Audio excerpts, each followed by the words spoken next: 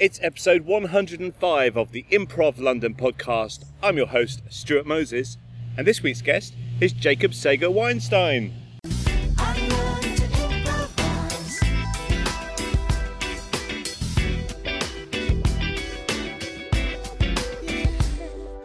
Yay, welcome. Thank you. Hello, how are you? I'm fine. How are you? It's great to be here. I'm very well. I'm very glad that you are here too. We should probably paint a picture of where we are. Yes. It's a beautiful July sunny day, and we are in Regent's Park. It's lovely. That's when I say I'm glad to be here. I mean, sort of metaphorically here on the podcast, and literally here in Regent's Park. So, both equally delightful places. Thank you. So yes, if we have any interruptions, that'll be why. Brilliant. So at the moment, you're in Magicked. That's right. Tell me about Magicked.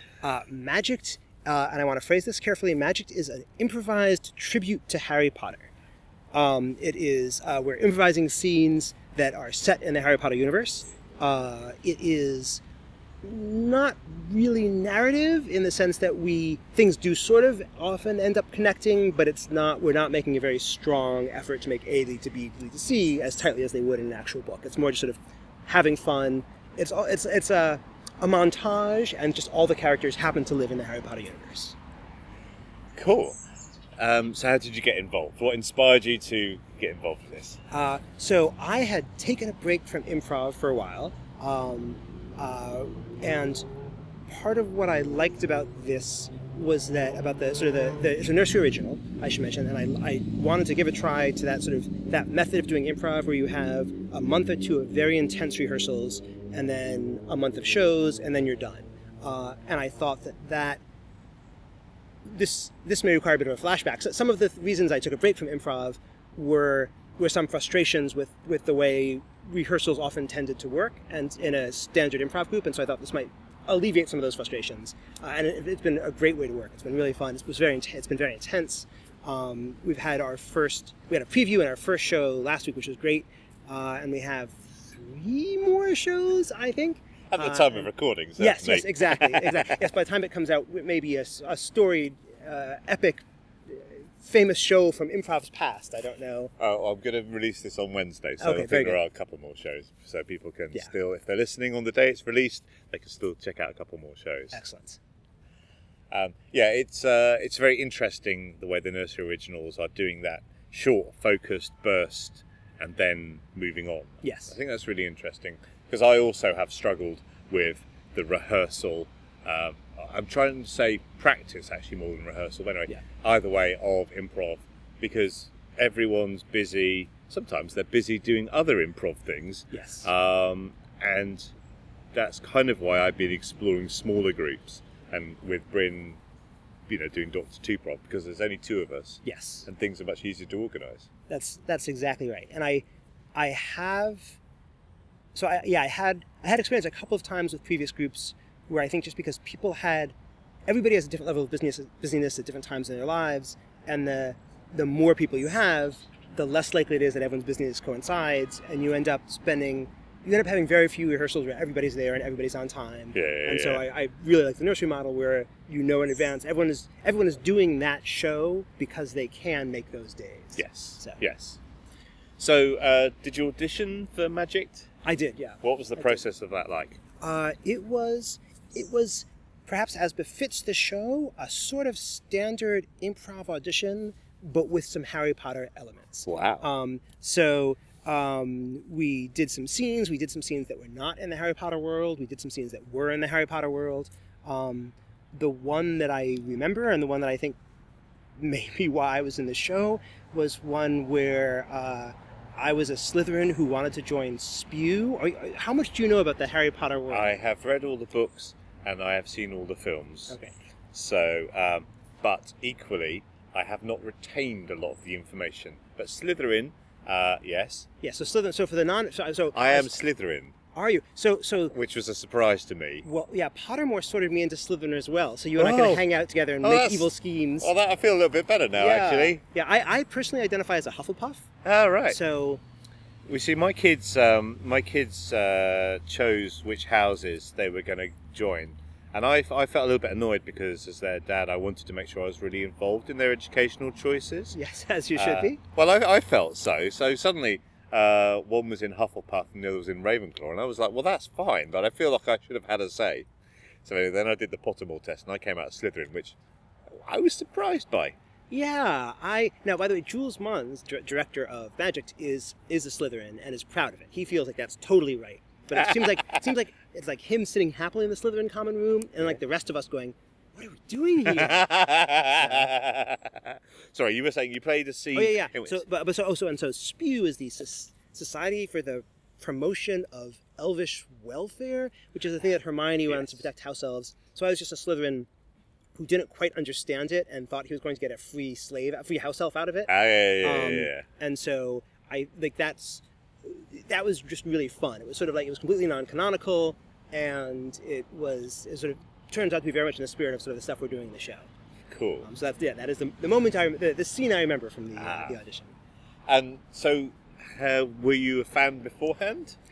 I was. So I am too old to have grown up reading Harry Potter, sadly. No. I know. It's like, well, I think every artist has a tragedy in their life. Like Dickens grew up working in a bootblack factory, pasting labels on the bottles, and I had to grow up without Harry Potter. So we all have our crosses to bear. Yeah. So I heard about it when I was a grown up, and it was sort of a sensation at that point. This was around the time, I think, just after book 3 came out. And I read the first book, and it seemed fine. And I read the second book, and it seemed fine. I was like, okay, I see the pattern. It's going to be the same thing every book. There'll be these vague hints of this evil wizard, and not much will ever happen. And then I read the third book, and I was blown away. And I was like, oh my god. And then you go back and you read the first two, and you realize there's all these clues. You realize she's thought everything through rigorously. And I was completely hooked from that point. But I was a grown-up, became a grown-up addict of it. I feel that I should probably revisit them, because I have read them all, and I have seen all the films. Yeah. But I'm unable to retain detail in the way that I did when I was a child. Yes. So if I would remember who everyone was, and you know, when they transformed into something else and how it all fit together. But I'm just like, I don't have the spare capacity to keep it all in my head anymore. I completely relate to that. I've read all the books a couple of times. I feel like I know them better than most 46-year-old men do. But you know, I have a conversation with my daughter, and I'm suddenly turning into the way I remember my dad was when I was talking about the books I loved with him. I'm like, oh yeah, so there's this character who, what was his name in book 3? And my daughter's like, he was in book 5, chapter 7, his middle name was such and such, here's what his wand was like. And yeah. I think when you're a child, you've just got more space in your head for those sort of things. I think that's right. And then when you're an adult, there's lots of other stuff you have to take care of, and that fills up your head. So, exactly. So you've had rehearsals of Magic. What kind of format have they taken? So actually, it was really interesting. So when we started off, Jules was not exactly sure what form the show would be. So part of what we did is we tried different things and saw what worked. What didn't work? What didn't work is a very plot-heavy, structured narrative. And it's interesting because part of what's so great about the books is how carefully crafted they are. That if there's a sentence on page 1, it will pay off on page 200 of book 5. Yeah. But obviously you can't do that in improv, but it can be very hard to abandon that. So I think we were doing a lot of scenes where we would say, well, as you remember, there's a dark wizard in the common room of Hogwarts, and we must go into the maze and it was just like, there's so much time talking about what happens in the class scene or what was going to happen in the next scene. And Jules has done an excellent job of sort of weaning us off that and pruning it away. And then what we ended up deciding to do was, so at one point we were thinking about having narration to bridge each scene. Yeah. But it made it too hard to resist trying to follow the plot of one scene into the next scene. So what we tried for our first show, which worked really well, was no narration for the first 3 scenes. And my personal goal was, it's a 45-minute show, and my personal goal for the first 20 minutes was not to say anything about what had happened in the previous scene. Right. Unless, if somebody, my scene partner brought it up, of course I'd follow on that, but not to introduce it myself. And I find that works better for me personally, and I think the having just a few scenes with no narration works really well for the show. And things ended up tying together beautifully in an emotional way, the way like a good improv show will, but it didn't, without sort of the mechanical plot rigor of the books. Yeah. So do you ask for a suggestion? Is this a book title, I imagine? I'm imagining book title would be... Well, no? it's interesting because when we started off, we were thinking of this as being like, this is the lost book. This is a lost book recently discovered. But again, that drives you a little bit too much, I think, towards plot and towards what is the story of this evening. Right, yes. So we messed around a little bit, and the one we came up with, and as soon as we tried it in rehearsal, I think we all knew it was the right one, was we asked an audience member for their Patronus. And for those who don't know the books, the Patronus is and actually this is good for me to explain this because it's like I'm practicing what I might say if I'm introducing it at a show. The Patronus is a spell you cast to protect you from evil in general and Dementors in particular. It takes the form of an animal, and it is often, what's important, especially important for improv purposes, is it is frequently an animal that is linked to a relationship that's emotionally important to you. So Harry's Patronus is based on what his dad's was. There's somebody who felt strongly about well, I don't want to spoil things about the book for people who haven't read it, but there's moments where somebody realizes someone else is in love with somebody because their Patronus echoes them. So we start off by explaining a little bit about Patronus and asking someone to think about a relationship with a person who makes them feel safe or a place where they felt safe and what animal is related to that. And then we have a brief conversation with them about who that person is and why they feel safe and why that animal is connected to them.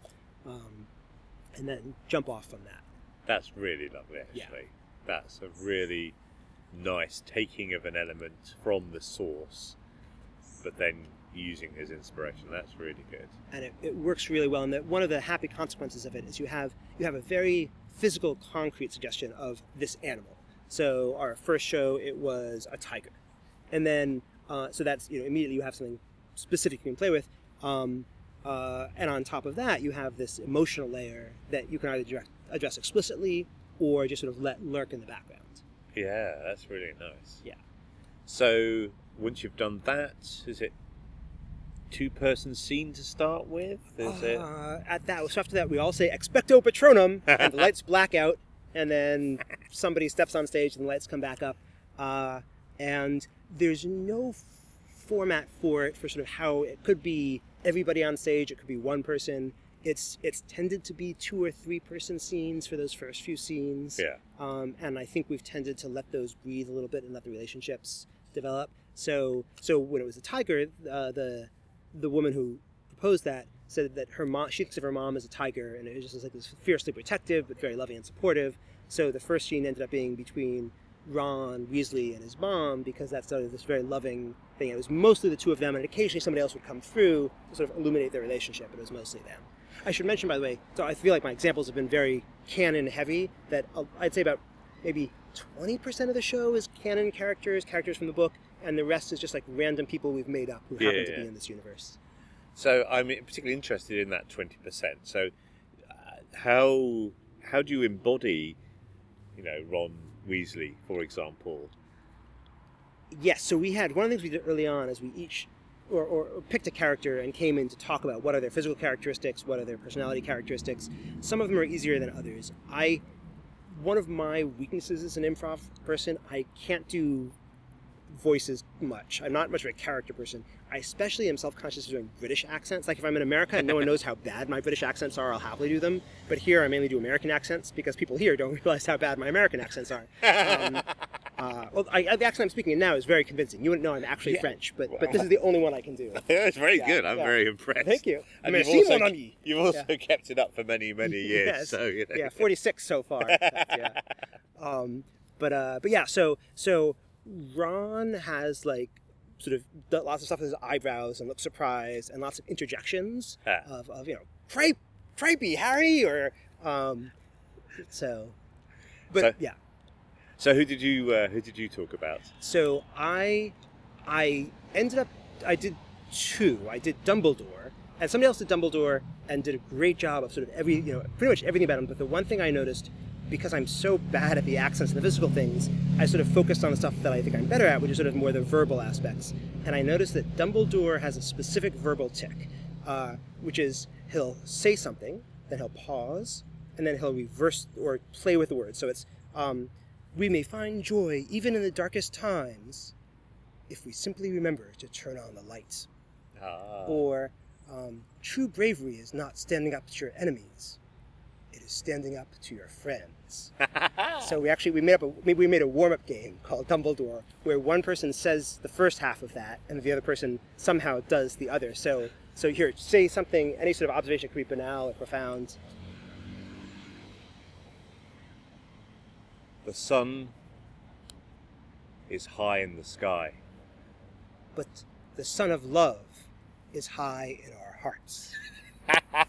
And then after you do that, after somebody else, you usually do a circle, and one person says the first, and then whoever's inspired says the second, and then everybody goes, Dumbledore! So it's a really fun warm-up, actually. I would definitely... That's brilliant. Yeah. That's excellent. So do you have a favourite character to play? Canon character. Yes. I'm going to come to non-character. So I tried. It was Dumbledore, but then I found I loved doing that so much that I was like ignoring the emotion of the scene. I was doing horrible scene work just because I love that phrase thing. So I sort of set a rule for myself, probably no Dumbledore. I may lift that now that I guess I like Snape because I feel like he's the one I'm closest to being able to do, because you simply speak nasally and slowly.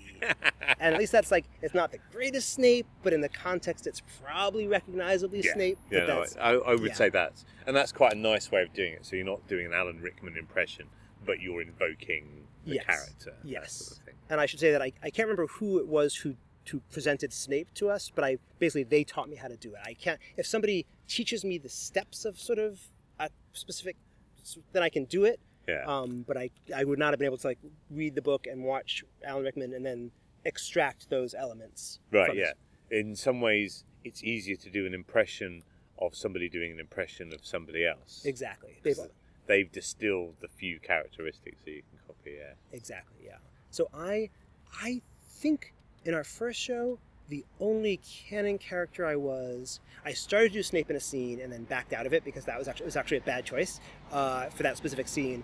And then Jacqueline Black sort of assigned me Madame Pomfrey at one point, but it was like the very end. I had like 2 lines. I didn't make any, and no one knows what she looks or sounds like, so I was able to just be myself. And I can't even remember who she is. She is the nurse. She's the one who's constantly patching up the kids when the random disasters befall them during their daily I remember life. the random disasters. Yes. And I remember them being patched up. I don't remember the nurse character, but maybe which is why she's the perfect character for me to play as a canon character.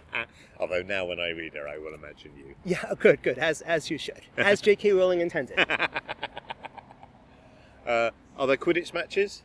So we spent some time in rehearsal figuring out how it worked, and we came up with this fantastic idea where we'd have like little Quidditch figures on a stick, like a puppet, and we'd zoom them around, and you zoomed out and you see them flying around, and then you'd like zoom in on like us, like, leaning forward as if we were on a broom, and maybe we'd actually have brooms, and we never actually did that in a show. Yeah. And it hasn't, we didn't do all the preparation of getting the puppets and things, because that just didn't feel like the show we were doing, and I think if a Quidditch match came up in a show, we'd do one, but it hasn't yet. Yeah. Yeah, and I think if you've only got 45 minutes to do a performance, and you're going to spend, however long doing the Quidditch match, it's a big ask. So Exactly. That's fair enough. Yeah, and we thought about it early in the process when I think Jules was still figuring out how many beats of the book he wanted, like whether the show was really going to capture every beat of the book, or just, as it is now, a much looser thing. And if you're doing every beat of the book, you have to have Quidditch, but if you're just sort of playing around in the world, then it might or might not come up. Yes, because if you were going to do all the beats of the book, you'd want to have all 4 seasons and all the terms, and Exactly. I can see that as being particularly restrictive. Yes. Cool. So you have experience of I was going to say children's books, but you are a children's books author? Yes, is that how you describe yourself? Yep, absolutely.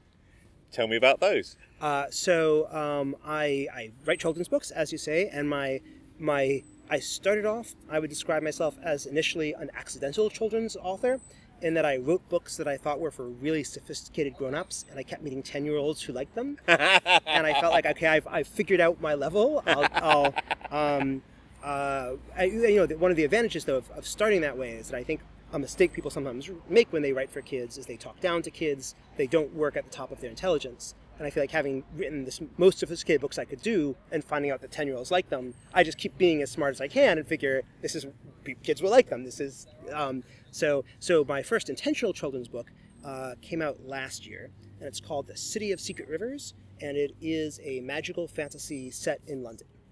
So it's just like Harry Potter. The only difference is that it's set in London rather than Hogwarts, and also about 6 billion fewer copies sold. But other than that, it's exactly the same. That's interesting. I thought Neil Gaiman was the way in which you've taken the real world and then extrapolated magical reasons for things being the way they are. It's really interesting that you said that, because Neil Gaiman was a huge influence on me, and I loved his Sandman books when I was a kid. Yeah. And then I sort of lost touch with him at a certain point. Basically, comics got too expensive, so I put them aside, and I didn't quite twig on the fact that he was writing novels at that point. And I had this great original idea of like a magical twist on the sewers underneath London. So I wrote a draft or two of it, and then I discovered that while I hadn't been paying attention to him, Neil Gaiman had written Neverwhere. Yes. Exactly. And I had this moment of terror because, undoubtedly, I knew for a fact it was going to be better than anything I was going to do. But so I read it, and actually, the advantage of Neil Gaiman hitting on your idea before you do is he is such a distinctive voice that his take on it was completely different than mine. Yes. And so I felt like, okay, although it's interesting, there's a few cases where I know for a fact, well, I don't know for a fact, but I strongly suspect he's reading the same source material I am, because he also has, for example, a giant pig, which, in my book I should mention, has a giant pig, but that is historically based. You may not know it, but historically speaking, there are giant pigs in the sewers of London. I did not know that. It is now the history books will tell you that those are legends. So the one thing so my book happens to it takes place in London, and the sort of the conceit of it is that the sewers of London, that sort of elaborate the elaborate Victorian sewer construction project, was a cover-up for a project to prevent magical catastrophe. And there were these magical rivers running through London, and they had to bury them beneath the ground to stop a catastrophe from happening. And it's a matter of historical fact, there were rivers running through London that now do flow through the sewers. So once I had that idea, I started researching the actual history of the sewers.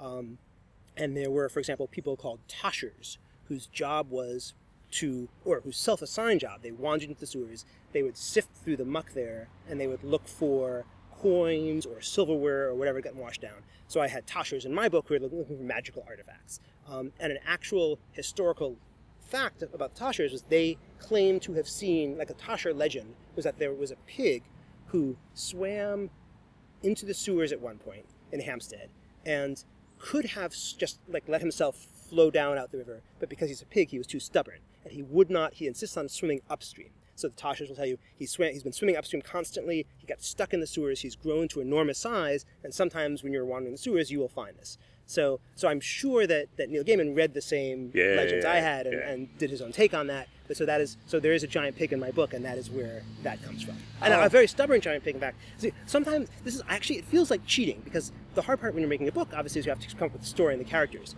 But this is a gift. This is a giant stubborn pig who's roaming through the sewers, and that's a character right there. And so I had to steal that. Oh, I'm sorry. I had to be inspired by it, I should say. Yeah, it's. I love it when you can when you just look into the history and it's like these things are just there just to be put into a book. Yes, absolutely. Yeah. And I like you have I don't want to give too much away, but it's quite early on in the book. There's sort of an explanation about how in the UK generally there's a hot and there's a cold tap. Yes. And the reason that they're not the same tap as they might be in the US or something like that. So it's all. Yes, it's. Yeah. So. And the second book, is that out? The second book is out in the US. It comes out in the UK in September. Cool. Yeah. And that's called? That's called The City of Guardian Stones. Cool. And it is similar, but takes place more above ground. So it begins to explore some more of the above ground consequences of these magical rivers beneath the city. Cool. Excellent. Right. Well, I shall look forward to reading that one as well. I hope you'll enjoy it. So, returning to improv, how did you discover improv? When I got to university in my first year, I decided that I was not going to do any extracurricular that I had done previously, that I had done in secondary school. You did extracurricular stuff at secondary school? Yes. So is this not something that's happened? So I grew up in the U.S. In case you can't, again, my posh Oxford accent might have tricked you, but do you not have like high school? I think it was just me, to be honest. I didn't really want to get any more involved than I had to. I understand. I only went to stuff at lunchtime because I didn't want to be out in the playground. I can totally understand that. Sorry, I interrupted. No. But I did too much in secondary school. I was on the school newspaper. I did student government. I did debate club. I did math team. So I decided I didn't want to do any of those. And basically, like the only nerdy pursuits that were left to me, like I could have joined the football team, but I'm not going to join the football team. The only like really nerdy, hardcore nerdy stuff that was left for me was like choral singing. And or the various a cappella singing groups and theater. And I can't sing, so that left theater. So I did some theater, and my freshman year there was an improv comedy group that had auditions, and I auditioned and got in. It was a combination improv and sketch team. Right. And one of my lessons is that you should be an improv group or a sketch group, but not. But or at least that some people can do that. No, they can't. But yeah. No, they can't. Yeah. Certainly not. Certainly that group could not. And the problem was that we never spent enough time writing sketches to really have sketches to perform, but we never spent enough time practicing improv to be that great at improv. So we actually never did a show the whole year I was there, and then it fell apart. But then my sophomore year, my second year, some people started a new improv group, and that was just improv, and I joined that, and that was great and lots of fun. Was this Quipfire? This was Quipfire. Yes, you've done your homework exactly. So I was not one of the founders of Quipfire because I did not start it, but I was a founding member. I was one of the first people to join it, and that was 25 years ago, and it is still going on at my university. Is it really? Yes, wow. They have reunions, and they had their 25th anniversary recently, and it is bizarre to me. Our most famous alumni, and I say are because I take full credit for everything she's done, is Ellie Kemper, of The Office and Unbreakable Kimmy Schmidt. Yeah. So wow. Yes, yeah. So basically, she has me to thank. It's really everything she owes to me for having been in a comedy group that she was in a decade later. Clearly, So I did that in college, and then after I graduated college, I was working in Washington D.C. and I was in an improv group there, and then I moved to L.A. and the improv scene in L.A. was different from what I was used to. It was my first exposure to the idea that you actually have to pay to be in a group, which I now know is pretty common. Yeah. But I think just being spoiled by being at university where you get the theater for free and nobody's, it's all handed to you. So I just sort of stopped doing improv for about 20 years. Wow. And my wife and I moved to London, and then a year or two after we moved here, I looked into whether there's an improv scene here, and I found one class somewhere that seemed very far out. All I think with hindsight is just because I didn't know how to get around London. Oh, yeah. But I didn't really do much after that. And then a few years ago, I sort of decided to check it out again and found out that there was a huge improv scene, and I jumped back in. But basically, the upshot is I know that you like to have on your show a mix of people who are very experienced and people who are relatively new. That's very much that is very, very central to what I do. Yes. Yeah. And I feel like I tick both those boxes because I've been doing improv for I started doing improv 30 years, but I've actually been doing improv for the past 3 years because I sort of forgot everything I learned at university in the 20 years that followed. Did it not come back? It did. Well, the other thing is that all the improv I had been doing was short form. We literally did not know that long form existed. We'd hear rumors of it, and then we'd sometimes try to do it, but we were really just doing games that sounded vaguely like some long form thing we had heard about, but were really short form. So it's really interesting. I think being in London, it's unusual the amount of long form there is. I think if you go to other parts of the UK, for example, there's much more short form. I went to the British Improv Project and met lots of improvisers from other parts of the country, and it really seemed that long form, wasn't the norm. It was short form that was more popular. So, do you have an idea as to why that is? Or do you think there's any cause and effect somewhere in there? I think audiences like short form. Mm-hmm. and when I say audiences, I mean proper audiences who aren't improvisers. Yes. I think they like short form more because it's funny. Yes. And it's much more a reliable hit rate than long form, which can be amazing, but can also be terrible. Yes. And perhaps it's more often terrible than it is amazing. I won't argue with you on that. But short form is very. But you're absolutely right that, you know, for any short form game, even you're making up on the spot, but you know there's sort of 3 or 4 formats that you can work into that will get you laughs. There's the certain beats or kinds of jokes. And also, if you're not enjoying it, it'll be gone soon. Yes, absolutely. Which can be a virtue. Yeah, absolutely. Yes, definitely. I just think there's enough room for all lengths of form. Yes, absolutely. And I wouldn't want everything to be short form, but equally neither would I want everything to be long form. And to be honest, I'd prefer not even to draw those kind of divisions, because it's all the same thing, really. We're just slightly getting at it in a different way. Yeah, I think that's very fair.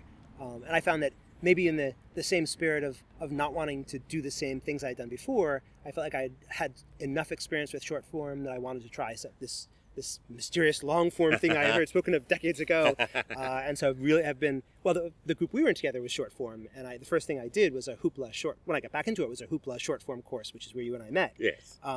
But sort of I enjoyed that, but I sort of felt, okay, I think this feels like something I've done before, and I want to try something new. And tell me about the Saturday mornings. Oh, well, they were the legendary improv group that featured Stuart Moses, spoken of in hushed tones.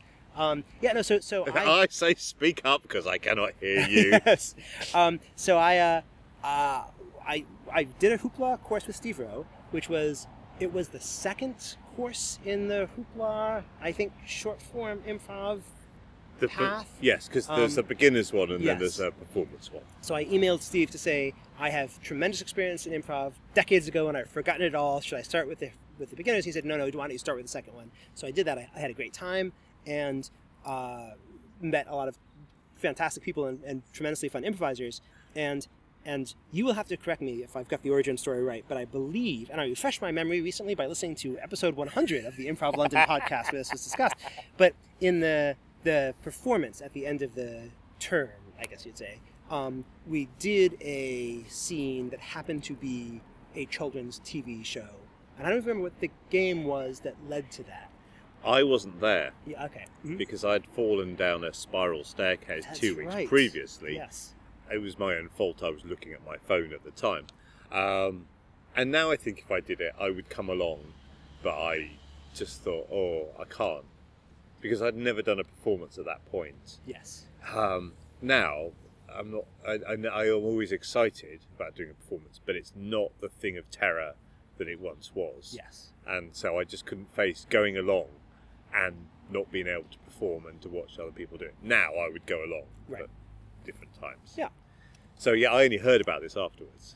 And so we enjoyed that, and a couple of us from the course talked about doing, I think we put the invitation out to everybody in the course because I think we all liked each other, but it was just sort of a specific group of us who wanted to keep doing, and we thought that doing a kids TV show themed improv would be a fun, unique selling point. Yes. Just since that wasn't out there. So we did that, and we sort of came up with our own kids show flavor on a bunch of improv games. And I very much enjoyed it. I actually remember thinking this, I think after that first performance we did, I remember feeling like I was much less funny than I was at university.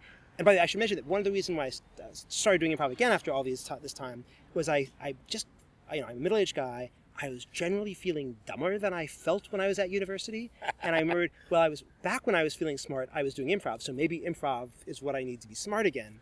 And then I did the show and it was fine, but I feel like, boy, I'm not as witty, I'm not as smart as I was. And shortly afterwards, I found a friend of mine from my college improv group found a videotape of our performance, and I watched it, and I realized, no, I wasn't any better then. I was just a lot more arrogant. I thought I was better. Now I'm just more realistic about it.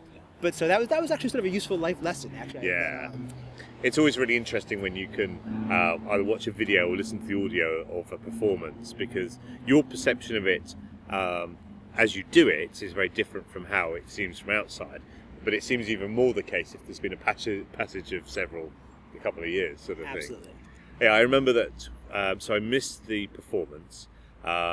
Kit Proudfoot was really supportive and said that he'd felt that there was a sort of a Stuart-shaped energy missing, which was a really lovely thing. So I got on board, and we did our first 2 shows with 2 nights running. I seem to remember that our first show was at Duck Duck Goose, and then I think we did a launch pad at the Miller. Okay. Or was it the other way around? I thought it was the other way around, but as we've just discovered that when there is videotape evidence, my memory is very poor. So I think it must have been Duck Duck Goose first, because that's on a Monday, and it would seem weird to have done a show at the Miller on a Sunday, because even now there aren't shows on a Sunday. That sounds right. That sounds right. I think you're right. And I just vaguely, I just remember being so utterly terrified that I just seem to remember just sort of standing there and just sort of quaking. But I'm sure that, or even if that was the case, that probably didn't mean as much to anybody else as it did to me. I just found it really interesting to think back to how scary I found it. Yes. And has it been a gradual de-scarification, or is it just like was there just a moment where it was just like suddenly it was not scary anymore? Actually, I feel within a few performances of the Saturday mornings, I've always had some nerves, some excitement. I never want to lose that. But I felt so supported by everybody in the Saturday mornings that I quickly felt a lot more at ease on stage. And I haven't always felt that at ease when I've been with other people that I didn't trust so much. Yes. Should we talk about some of the games, because they were really fun, like twists on games. Okay, so we did goodies and baddies. Oh yeah, that was where we had to find, this was pre-45th president. So the worst person and the best person, then finding some common ground. Yes. That was a really good fun one. Pulp Fiction for kids, where we retold. This makes me laugh. Yeah, just those higher certificate films for a child-friendly audience. I really enjoyed that. We did one where there was a sort of an advice thing. There was a sitting down one. Yeah, where we had good. It was it was good advice, bad advice, and then I think so. I can't remember what the UK equivalent was, but in the US there were comic strips called Goofus and Gallant. I remember it being called that. I didn't realize where the origin was. So because it would be this very heavy-handed, Goofus says thank you to the waiter. Gallant spills his water and doesn't clean it up. It was just like a sort of Goofus. No, I'm sorry, Gallant. Obviously, Goofus was the bad guy. Gallant was the good guy. Of course, clearly Gallant would be the good guy. So we'd have. I think we initially played with having 2, just like a good advice and a bad advice, and I think eventually decided we'd have a third person to synthesize them. Well, I remember Ben Tattersall Smith playing Sting as the third person. Yeah, it was good advice, bad advice, famous advice. I don't remember. I don't remember it being famous advice, but it was, yeah. And we did one about travelling back in time and doing a news report from historical events. Right, exactly. Yep, we had that's exactly right. I just remember there was one time when Sarah Archer had got us a gig at a pub, and we were the filling in an evening of stand-up. So there were like 10 stand-ups before us. I may be mistaken. It seemed like there were 10. Possibly there were 20 stand-ups before us. Then there was our performance, and then there were about 20 stand-ups afterwards or something like that. It seemed like that. Maybe there were more. I do remember, because we pitched it as a children's TV program and asked for a historical event or something like that. Yeah, I think we had it was like a children's news show. That's and right. We'd ask the kids, because part of the fun of it was that the audience got to play a role. They were the kids at the show. Yes. And we would ask them what event they wanted to see. Yes. I do remember one person saying they wanted to see the Holocaust, and I said, "Oh, we did that last week. You've missed it." That's a perfect answer. And I'm just moving on. So Yes. moving on. You've kind of got your laugh. Anyway. Yeah. Yeah. This is, by the way, this is, we mentioned the good part of short form is that if you're not enjoying it, there's something else. The danger of short form is you have to keep asking for suggestions. Ah. And so the more you ask, the more chance there is that you get Yes. the Holocaust or whatever. I mean, yeah. but I suppose one of the things of being in a short form group Yes. is learning to deal with that sort of thing. Absolutely, yes. It's just, exactly. It's part of the short form craft. Is figuring out how to, without quashing the audience's enthusiasm, Yes. move on. Because sometimes people will say something and they just, I don't know, sometimes they want to put you in a difficult position. Yes. And sometimes they just want to get the laugh from having contributed. Exactly. And I don't know where I'm going with this. And sometimes they don't know. Sometimes they say the first thing that pops into their head, and they don't realize it's the same thing that's popped into every other audience member's head for the past 10 times you've done that show. Yes. And it's a good suggestion. It's just the same one you've gotten, and you've got it Yes. Yes, I feel showstoppers must get that a lot in particular. Good times. Yeah, no, it was a fun group. But I think what we were talking about at the beginning, just that everyone has different schedules and different levels of busyness, and it felt like people were having a harder time making time to show up, and it wasn't always predictable how many people we'd have at a given show or rehearsal, and I found that challenging. Yeah, it was tricky, especially for those of us who are parents and we have to plan ahead and we have to be organised. We can't afford just to rock up to places because we need to make sure that our children are looked after. Exactly, and I've noticed that as a general rule, the people who have the hardest time getting to rehearsals are the ones who actually show up. Yes. Because there's some sort of cost to it. Yes. Yeah. Apart from I, who brought my children along to some of the rehearsals. Which I was actually really impressed by. First of all, because your kids were great and were tremendously well behaved. Yeah. But also, I just felt like, to me, that was real commitment. That you weren't. It would have Yes. been very easy for you to say, "Well, sorry guys, I got the kids. I'll see you later." I am normally very strict about not combining my children with my social life. Yeah. Because I'm very keen on trying to do one thing well rather than two things badly. But because our show was aimed at children, Yes. that kind of felt that it was a more legitimate thing to bring them along to the rehearsal. It definitely did. You never know in improv what the rating will be, whether it will be Yes. adults only but because and usually that's just purely a stylistic, a personal choice, but because the conceit of our show is that a children's show, I think we decided pretty early on that we would not go for the one obvious joke of now we're going to make us say something obscene or whatever, because you get the laugh and then the rest of your show is ruined because you've just broken like the one thing that is your selling point. Yes. There can be kind of undercurrents of stuff, and that's fun to play with. Yes, that you get a laugh out of the things that you are not saying. And Yes. that was sort of the whole joke of Pulp Fiction for kids, that we were doing these very grown-up films, and you have to find it funny, you have to know what stuff we're omitting. Yes. But yeah. Yes. Cool. So, if someone were to step on stage with you, what could they do to delight you? I would say a few things. I love getting endowed. I think there's some people. So I was having this conversation with Chris Mead, who was saying he's got this theory of like the multiple. He's got like the Myers-Briggs improv version, where he has like different metrics that you can sort of where on the spectrum of different things you are. And one of them are, do you like instigating an idea or receiving an idea? And I do sometimes like to instigate, but I much prefer the receiving. That it's just much less pressure, and then you can jump off it, and that's to me part of the delight of it. Yes. So something they could do would just be to make a strong initiation, a strong offer, and I would like that very much. I think there's a balance to be had. Yes. And I think in the past, I have relied too much on taking somebody else's suggestion and running with it, which I think is a very vital thing to do, but maybe not all the time, because you are slightly putting the pressure on them to come up with the idea. Absolutely. And it's knowing knowing it's good to know what you like and what you're good at and what's fun for you, but you should sometimes do the other stuff too. Yes, definitely.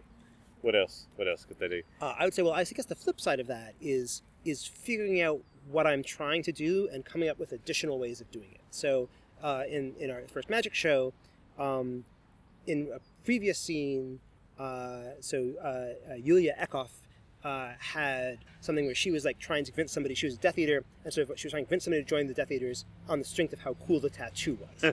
And she had a line about how it's sort of like a two-way radio on your wrist. And so that gave me an idea for a scene. So I went out and did a scene where I was a Death Eater who was trying to kill some innocent school child, and I kept getting calls on my Death Eater tattoo. But I did about 2 of those, and then I realized, that's it. I've done my joke. I'm on stage. I have no idea what to do next. And at that exact moment, as I was saying, I have no idea what to do next, other people jumped on and were like, suddenly, like, one of them had like a fax come out of my Death Eater tattoo, and that was great. And that gave us like a few more minutes to play. And then someone came over and lifted up my shirt and was like, 1990 beeper tattoo. And I was like getting tattoos on like and then that was something else about like the tattoo I got back in the 90s when everyone had beepers and I couldn't get it removed because you can't laser remove a Death Eater tattoo. But now you have this obsolete technology. It was great. So I loved that it was just there was this perfect timing of letting me do my idea, but at exactly the moment I ran out of iterations on it, jumping forward to give me more. Oh, that is fantastic. Yeah. That's really great. Cool. And what would you say your signature move was? What's the thing you do to save the day, bring the house down? Well, my signature move, there's 2 different questions. I would say my signature move is after the show beating myself up. Oh, really? But what I try not to do. But I think maybe all improvisers do that, as you sort of think, because there's always the moment afterwards where you realize, oh, X, I could have said this in this scene, and then I missed this offer in that scene. But I don't know. I listened to this podcast, and when we were talking about having me on, I was thinking, okay, he's going to ask me that. And I had lots of notice, because we talked about, we were talking about it for 2 weeks from coming on the show, and I don't know what my signature move is. So I guess I'm good at the game of the scene. That in that one I had a very definite game, which was that. Maybe that? Yeah. But I don't know. That's good. That's good. And does the being a writer help with that? It does, and I definitely think I am more of a writer, improv person than an actor person. That I'm something that I want to push myself to do more of is more characters, more voices, more different body language. But 80% of the time, I'm sort of physically myself on stage. Yeah. And I might be conceptually saying or doing things I wouldn't do, but it is that writerly thing of the words are different, but sort of the body language is sort of the same. But I definitely do think that the writing helps and it hurts. I found that, I think I mentioned that one for all of us, part of the process of the rehearsals for Magic was worrying less about plot. I think that was more a challenge for me to let go, because that's what I do professionally. Yeah, and I should be the one who comes in at the end and says, oh, okay, these are the 5 things we've talked about. Now I'm going to tie them all into one perfect thing. And it was hard to let go of that. And Jules was actually really helpful. And sort of saying, I wasn't quite conscious that I was feeling like I should be doing this because I'm the writer. And Jules sort of said that, he said that when he joined Impromptu Shakespeare, he said that he had a background in Shakespeare. He felt like he was going to be the guy who was going to bring the actual Shakespeare to it. But he had to let go of that, and that was not what his role was going to be. And so I was like, okay, I will let go of that. And so I think I've enjoyed it more and been better having let go of that. Cool. So, now it's time for the big final question. What is your Patronus? Oh, okay. This one I'm prepared for. I've given lots of thought to this. My Patronus is a specific kind of sheepdog from the Caucasus Mountains. The actual name for it is the Caucasian sheepdog, but I that adjective, I just try not to say that. I'd rather say a sheepdog from the Caucasus Mountains. It just feels less fraught. But so it's a sheepdog. It's a dog bred to protect sheep. But I guess the specific danger in these mountains is not wolves, but bears. So this is a dog that is bred to scare off bears, and it is huge. It's like the size of a small bear, but that's still pretty big for a dog. Yeah. And there's one in our neighborhood who is so sweet and gentle. And I've been told that if you don't train them properly, like you don't want a badly trained dog that can fight a bear. So I'm not sure it's a practical pet, but I just love dogs in general, and the idea of this huge, gentle creature is really appealing to me. So that would be my Patronus. Thank you very much for being a guest on the Improv London podcast. It's been my pleasure. It's been great. Thank you very much. Thank you for having me. I made this. That's improv!